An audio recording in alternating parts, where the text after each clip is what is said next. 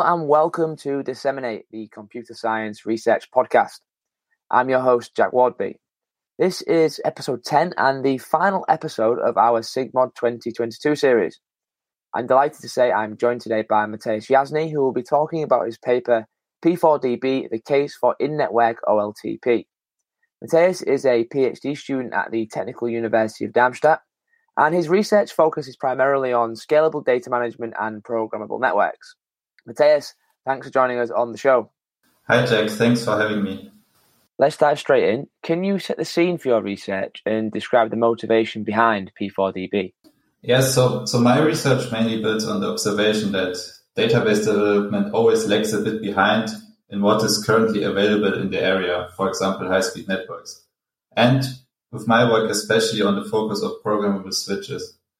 There has been a bit limited work how to use these programmable switches in databases, but mainly only by offloading some components into the network, for example, the log manager or a key value store for caching some values. But at this time, when I started my research, I couldn't find anything what did full transaction processing on the switch. So I thought back then, this is some nice challenge to tackle. Awesome. So can you describe to the listeners who may not be familiar with them, what exactly is a programmable switch? Yeah, maybe I should start to quickly say what a switch in general is. So a switch sits in the network and is connected to database nodes or general nodes. And its task is mainly to route packets between the nodes. And normal switches do this by looking into the packet contents and seeing what is the destination and to which port it needs to go out. And these switches, still on the normal switches, they can also have like firewall functions and only allow packets of a specific VLAN or something else to go to some node. And they can also drop packets if some malicious attack or so. And these normal switches are for a user kind of a black box, and they only support a fixed set of protocols, for example, TCP/IP, UDP, IP, and VLAN tags, and Ethernet, and so on. And since these programmable switches came to the market, they gave the users the opportunity to develop their own protocols. So basically, define how, what the data layout in the packets is. So what fields are in the packet headers, how are they combined together, how they should be interpreted, and so on.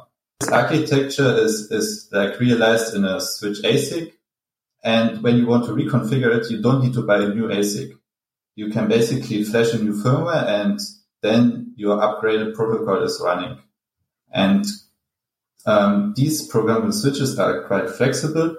And as of right now, they are on the same edge as normal switches, and some are even better. And you can get them for the same price, basically. And this is also one interesting point because in the next year, 23% of all Ethernet switches will be programmable. And some users might not even know that the network switch inside the data center network is programmable. So basically you get some computing platform for free inside your network. So bringing it back to your research, what are the characteristics of OLTP workloads that make them a good fit for these programmable switches? Yeah, so in the database world, you can distinguish between two major type of workloads, as many of you might know. OLAP, online analytical processing, and OLTP, online transaction processing. And OLAP, the transactions are long running and mainly joins between warehouses, for example. And OLTP transactions have the characteristic that they are short and they just access a few records. And in OLTP, it's also very common that workloads have skew where only a few tuples are touched by a majority of the transaction. And this gives many challenges because data access needs to be regulated to a limited amount of resources, in this case tuples. Think of an online shop, for example, with popular items where many users want to purchase some new book or DVD. And so our idea was now to look at OLTP because of these attributes, and we thought that they map quite good to the switch model. For example, on the switch, the memory is a bit limited, and also the accesses to the memory are constrained by the switching architecture because they need to route the packets very fast.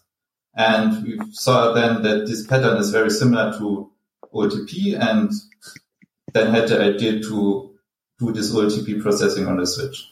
I know you touched on it a bit there, but can you elaborate on what the key idea behind P4DB is? Yes, so the key idea of my research was to take the hot tuples of our workload and put them onto the switch and store them in the switch DRAM. And then also let the switch execute full transactions on the stored data. So when you now move the data to the switch, you get a lower access latency because the network path is divided by 2. Since you don't need to go through the switch to some other node, you just need to go to the switch. And the way how the transactions are processed by the switch is in a pipelined and log-free manner. So you don't need to worry about any concurrency control, and you have certain performance guarantees because you don't need to acquire any logs. And when you think of the bandwidth a switch has, for example, with 40 input ports and each 25G, you can get to a throughput of around 1.5 billion transactions per second, which is very high when you just compare this to the clock speed of CPUs. Nice. So how do you go about mapping the execution of transactions to the architecture of a programmable switch? Yeah, so when I started with the research, I had quite a few iterations how to do this. But let's talk about how the switch first works inside it. So as hinted previously, the switch uses a pipeline architecture, and this is similar to a water pipe. Packets come into an input port and then flows through the pipe and then go to the output port. And in the switch, it is working similar, but at the beginning you have a parser, which takes the byte stream, so the 0 and 1s from the wire, and interprets them, or so-called parses them, into meaningful header instances, which can be then used for further processing. So these header instances can then be, for example, the IP header or the TCP header or the UDP header.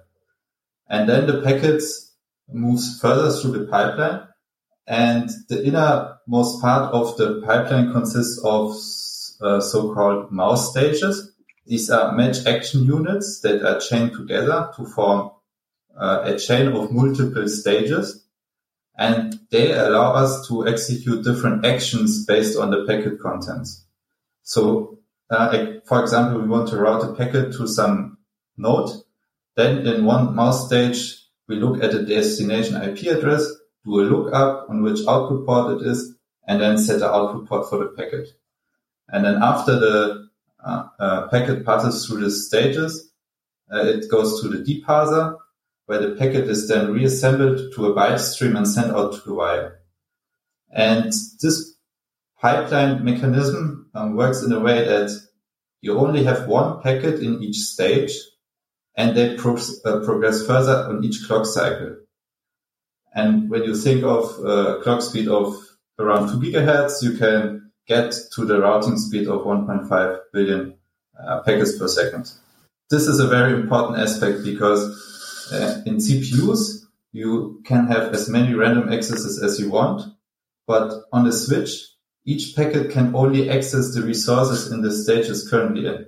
And in the next clock cycle, it moves to the following stage and cannot access the resources of the previous stage anymore. Can only access the stage local resources. So this kind of programming model is different from CPUs, and when you design switch programs, you need to think of it. And by having the switch pipeline, we can actually get full ACID guarantees. Atomicity, consistency, and isolation, these are basically given us for free by the pipeline. We only have one packet in each stage, and access always succeeds. And when another clock cycle comes, when you think of the packets in a line, they always see the changes of the previous packets in the next stage consistently. Then you can have durability, for example, but we do this on the nodes by efficiently logging operations in a write-ahead log, basically. Nice. Could you maybe walk us through the life cycle of one of these switch transactions? Yes, so the user sends out a special packet, which is our switch transactions, and this packet is then executed by our transaction engine on the switch.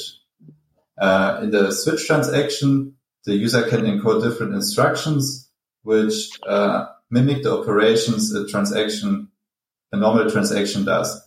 And when it passes through the switch pipeline, it's executed from top to bottom and can modify the tuple stored on the switch SRAM. So after the execution, when all instructions of the switch have been successfully executed and the results have been written into this packet, the packet is then routed back to the sender. How does P4DB determine which tuples to place on the switch? Yeah, so this tuple placement is very important because when the packet flows through the pipeline, its accesses need to follow the pipeline, because if this is not the case, it needs to do multiple passes through the pipeline, and this is, of course, a bit costly. So to optimize this data layout, we model our accesses of hot transactions into a graph. We define the tuples as nodes, and each axis a transaction makes, we define as a directed edge in our graph. So when tuples are accessed very frequently, the edge wages are high. And when we now have the graph, we can partition it using a maximum cut graph algorithm and basically cut the graph on the edges with the highest weights. And then we get partitions of tuples. And when we then order these partitions using the directed edges, topologically, we get the optimal data placement of our tuples into the different stages of the switch pipeline. Is the allocation static or is it dynamic? Can the tuple order be changed at runtime? For our paper, we had it static to better compare against other baselines, but you can think of management transactions which take one tuple and write it to another location. So you can have dynamic layouts and also adaptive layouts. For example, when workloads are shifting and the hot items, the very frequently accessed items in our shopping system moves, then we can also offload and download other tuples to the switch. This is possible in the design. What happens if a transaction needs to access tuples in a different order than that laid out on the switch? So the data layout algorithm optimizes the placement, but it cannot be always optimally. There can always be transactions in a different order. So we handle this by allowing the switch transaction to pass multiple times through the switch pipeline. And this is done by sending the switch transaction to a special port on the switch, which loops back to some input port. And this allows us to have a switch transaction to multiple passes through the switch pipeline. But when you think about it, this also violates some of our criteria, which our switch pipeline gives at the beginning. You can have inconsistent states. Some switch transactions might read intermediate updates from other switch transactions, and so on. So to prevent this, we add some locking mechanism into our switch pipeline at the beginning, which prevents that the switch executes other transactions while one multipass transaction is running. Obviously, you can't fit all of the data on the switch, right? Only the hot data. So how does P4DB execute transactions that need to access some hot data and some cold data that's not on the switch? Yeah, so we also thought of this case in our paper, and we gave these transactions a special name, so-called warm transactions, because they access hot and cold data at the same time. And we integrated these warm transactions into the two-phase commit concurrency schemes, which is used in database systems. So since these switch transactions do not abort and are always executed log-free on the switch, we have some constraints. So how can we now execute these transactions that access both hot and cold data? First, we need to ensure that once we send out the hot transaction to the switch, the whole transaction cannot abort anymore due to some cold transaction. So we do this by obtaining logs for the cold parts and waiting until it's in a kind of pre-commit state. Now we know that the cold part cannot abort anymore.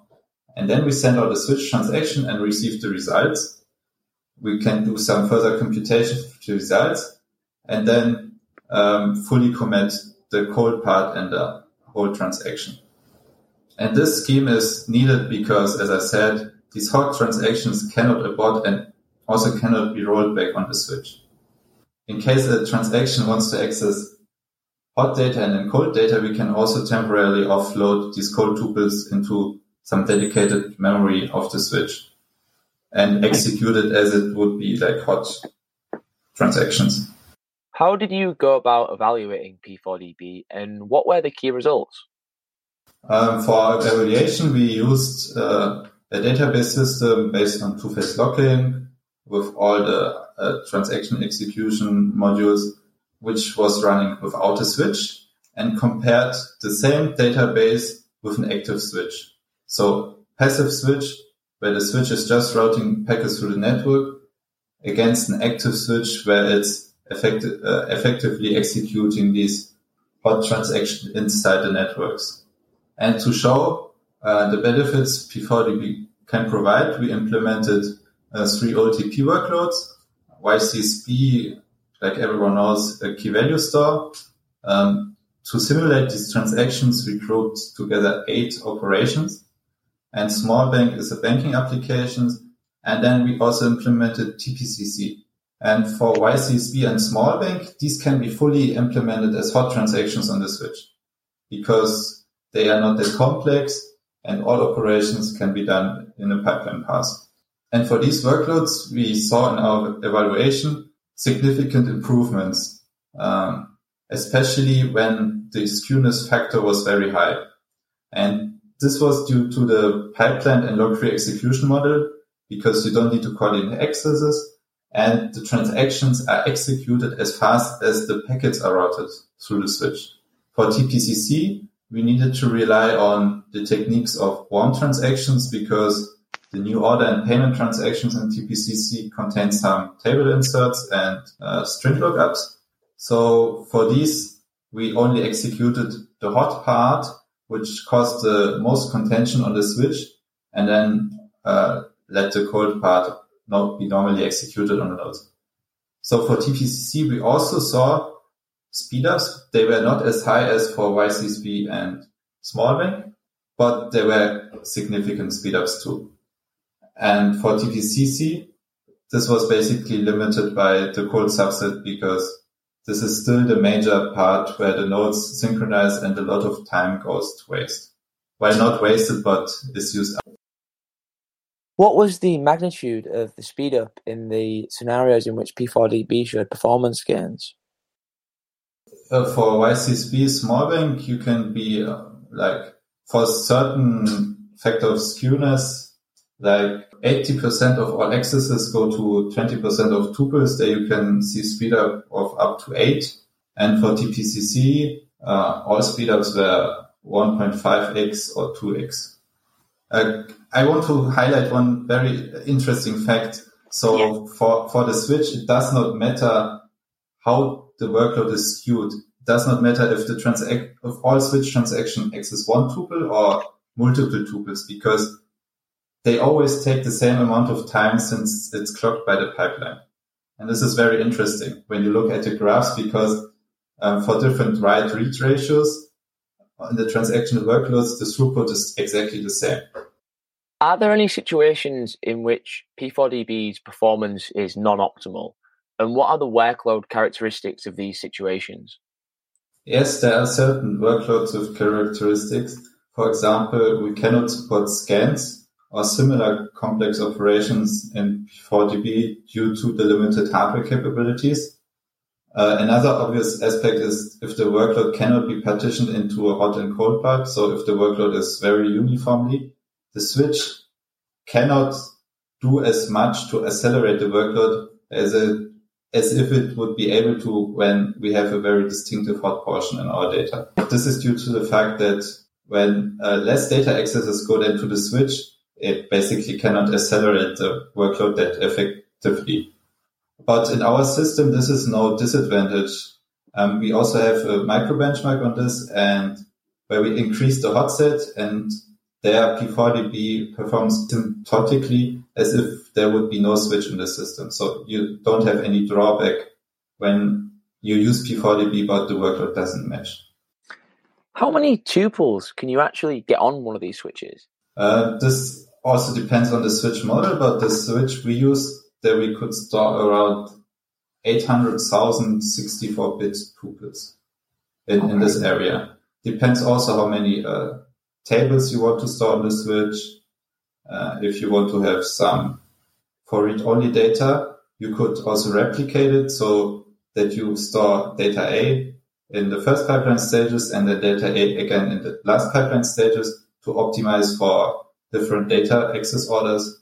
So this also comes into the fact how much data you can store on the switch, but the rough ballpark is as I said, around 800,000. Where do you see your results being the most useful? Like, who do you think will find the results the most relevant? Yes, I think in general data center networks can greatly benefit from these programmable switches. And as I said in the beginning, in the next year, like 1/4 of all purchased Ethernet switches will be programmable. So even if you don't use it specifically for transaction processing, you can benefit greatly from the programmability of network hardware. Across your time working on P4DB, what was the most interesting or maybe perhaps unexpected lesson that you learned? I think for me, the different programming model of switches, which is radically different from CPUs, was very challenging and unexpected for me in the beginning. So first to get your thinking to this pipeline model of processing and then getting a working design of it took some time, but at the end it was worth it. What were the things that you tried while working on P4DB that failed? Can you give any words of advice to people who might in the future want to work with programmable switches? I think the best advice is to forget how you would program the switch using your normal programming techniques like data structures, which you commonly use for CPUs. You should start from the scratch and then start to find a solution for your problem. At the beginning, I also made the mistakes to have some designs, which at the end weren't able to compile because I violated some constraints, for example, access the register twice or in a different order. But yeah, it takes some time, but once you are in, I think building their new systems and also different systems becomes easier and easier. Where do you go next with P4DB? I think I will continue further research in this networking context as the main topic of my PhD. But I'm also looking at some upcoming architectures for switches. For example, there will be now FPGA embedded next to the processing agent, ASIC. And this can open up many new possibilities for new designs. For example, some designs where the constraints of the ASIC fail can now then be moved to the FPGA where you can synthesize some specific processing pipeline. And another direction I plan to look into are other dedicated network accelerator cards, for example, in servers. And there I look into how to speed up different protocols, also in a database context. And I think this is some interesting area. Is P4DB publicly available? Where can the listener go and find it? Yes, I uploaded all the source code to the GitHub repository of my lab. So it's github.com/datamanagementlab/P4DB. And we also published an extended technical report next to our paper where we cover some other aspects more in detail, which unfortunately couldn't make it to the full paper. What attracted you to this research area in the first place? So I started this topic as a master thesis, so I kind of slid in a bit. And as I said at the beginning, it was a bit hard, especially then solving this very abstract problem statement now into the hardware. But then I started to like it, and I'm now further continuing in this area. And one point is that there are more and more accelerators popping up around each corner, and for each there are different development techniques, and they are popping up like in an exponential rate. And I think a big challenge is to tame all these developments and use them in the best way suited for the project, or in my context, databases. What is the one key thing you want listeners to take away from your research and your work on P4DB? I'm getting a bit philosophical now, I think, but I would say you should take a look at the whole infrastructure you have and see what other components can be utilized to solve your problem task.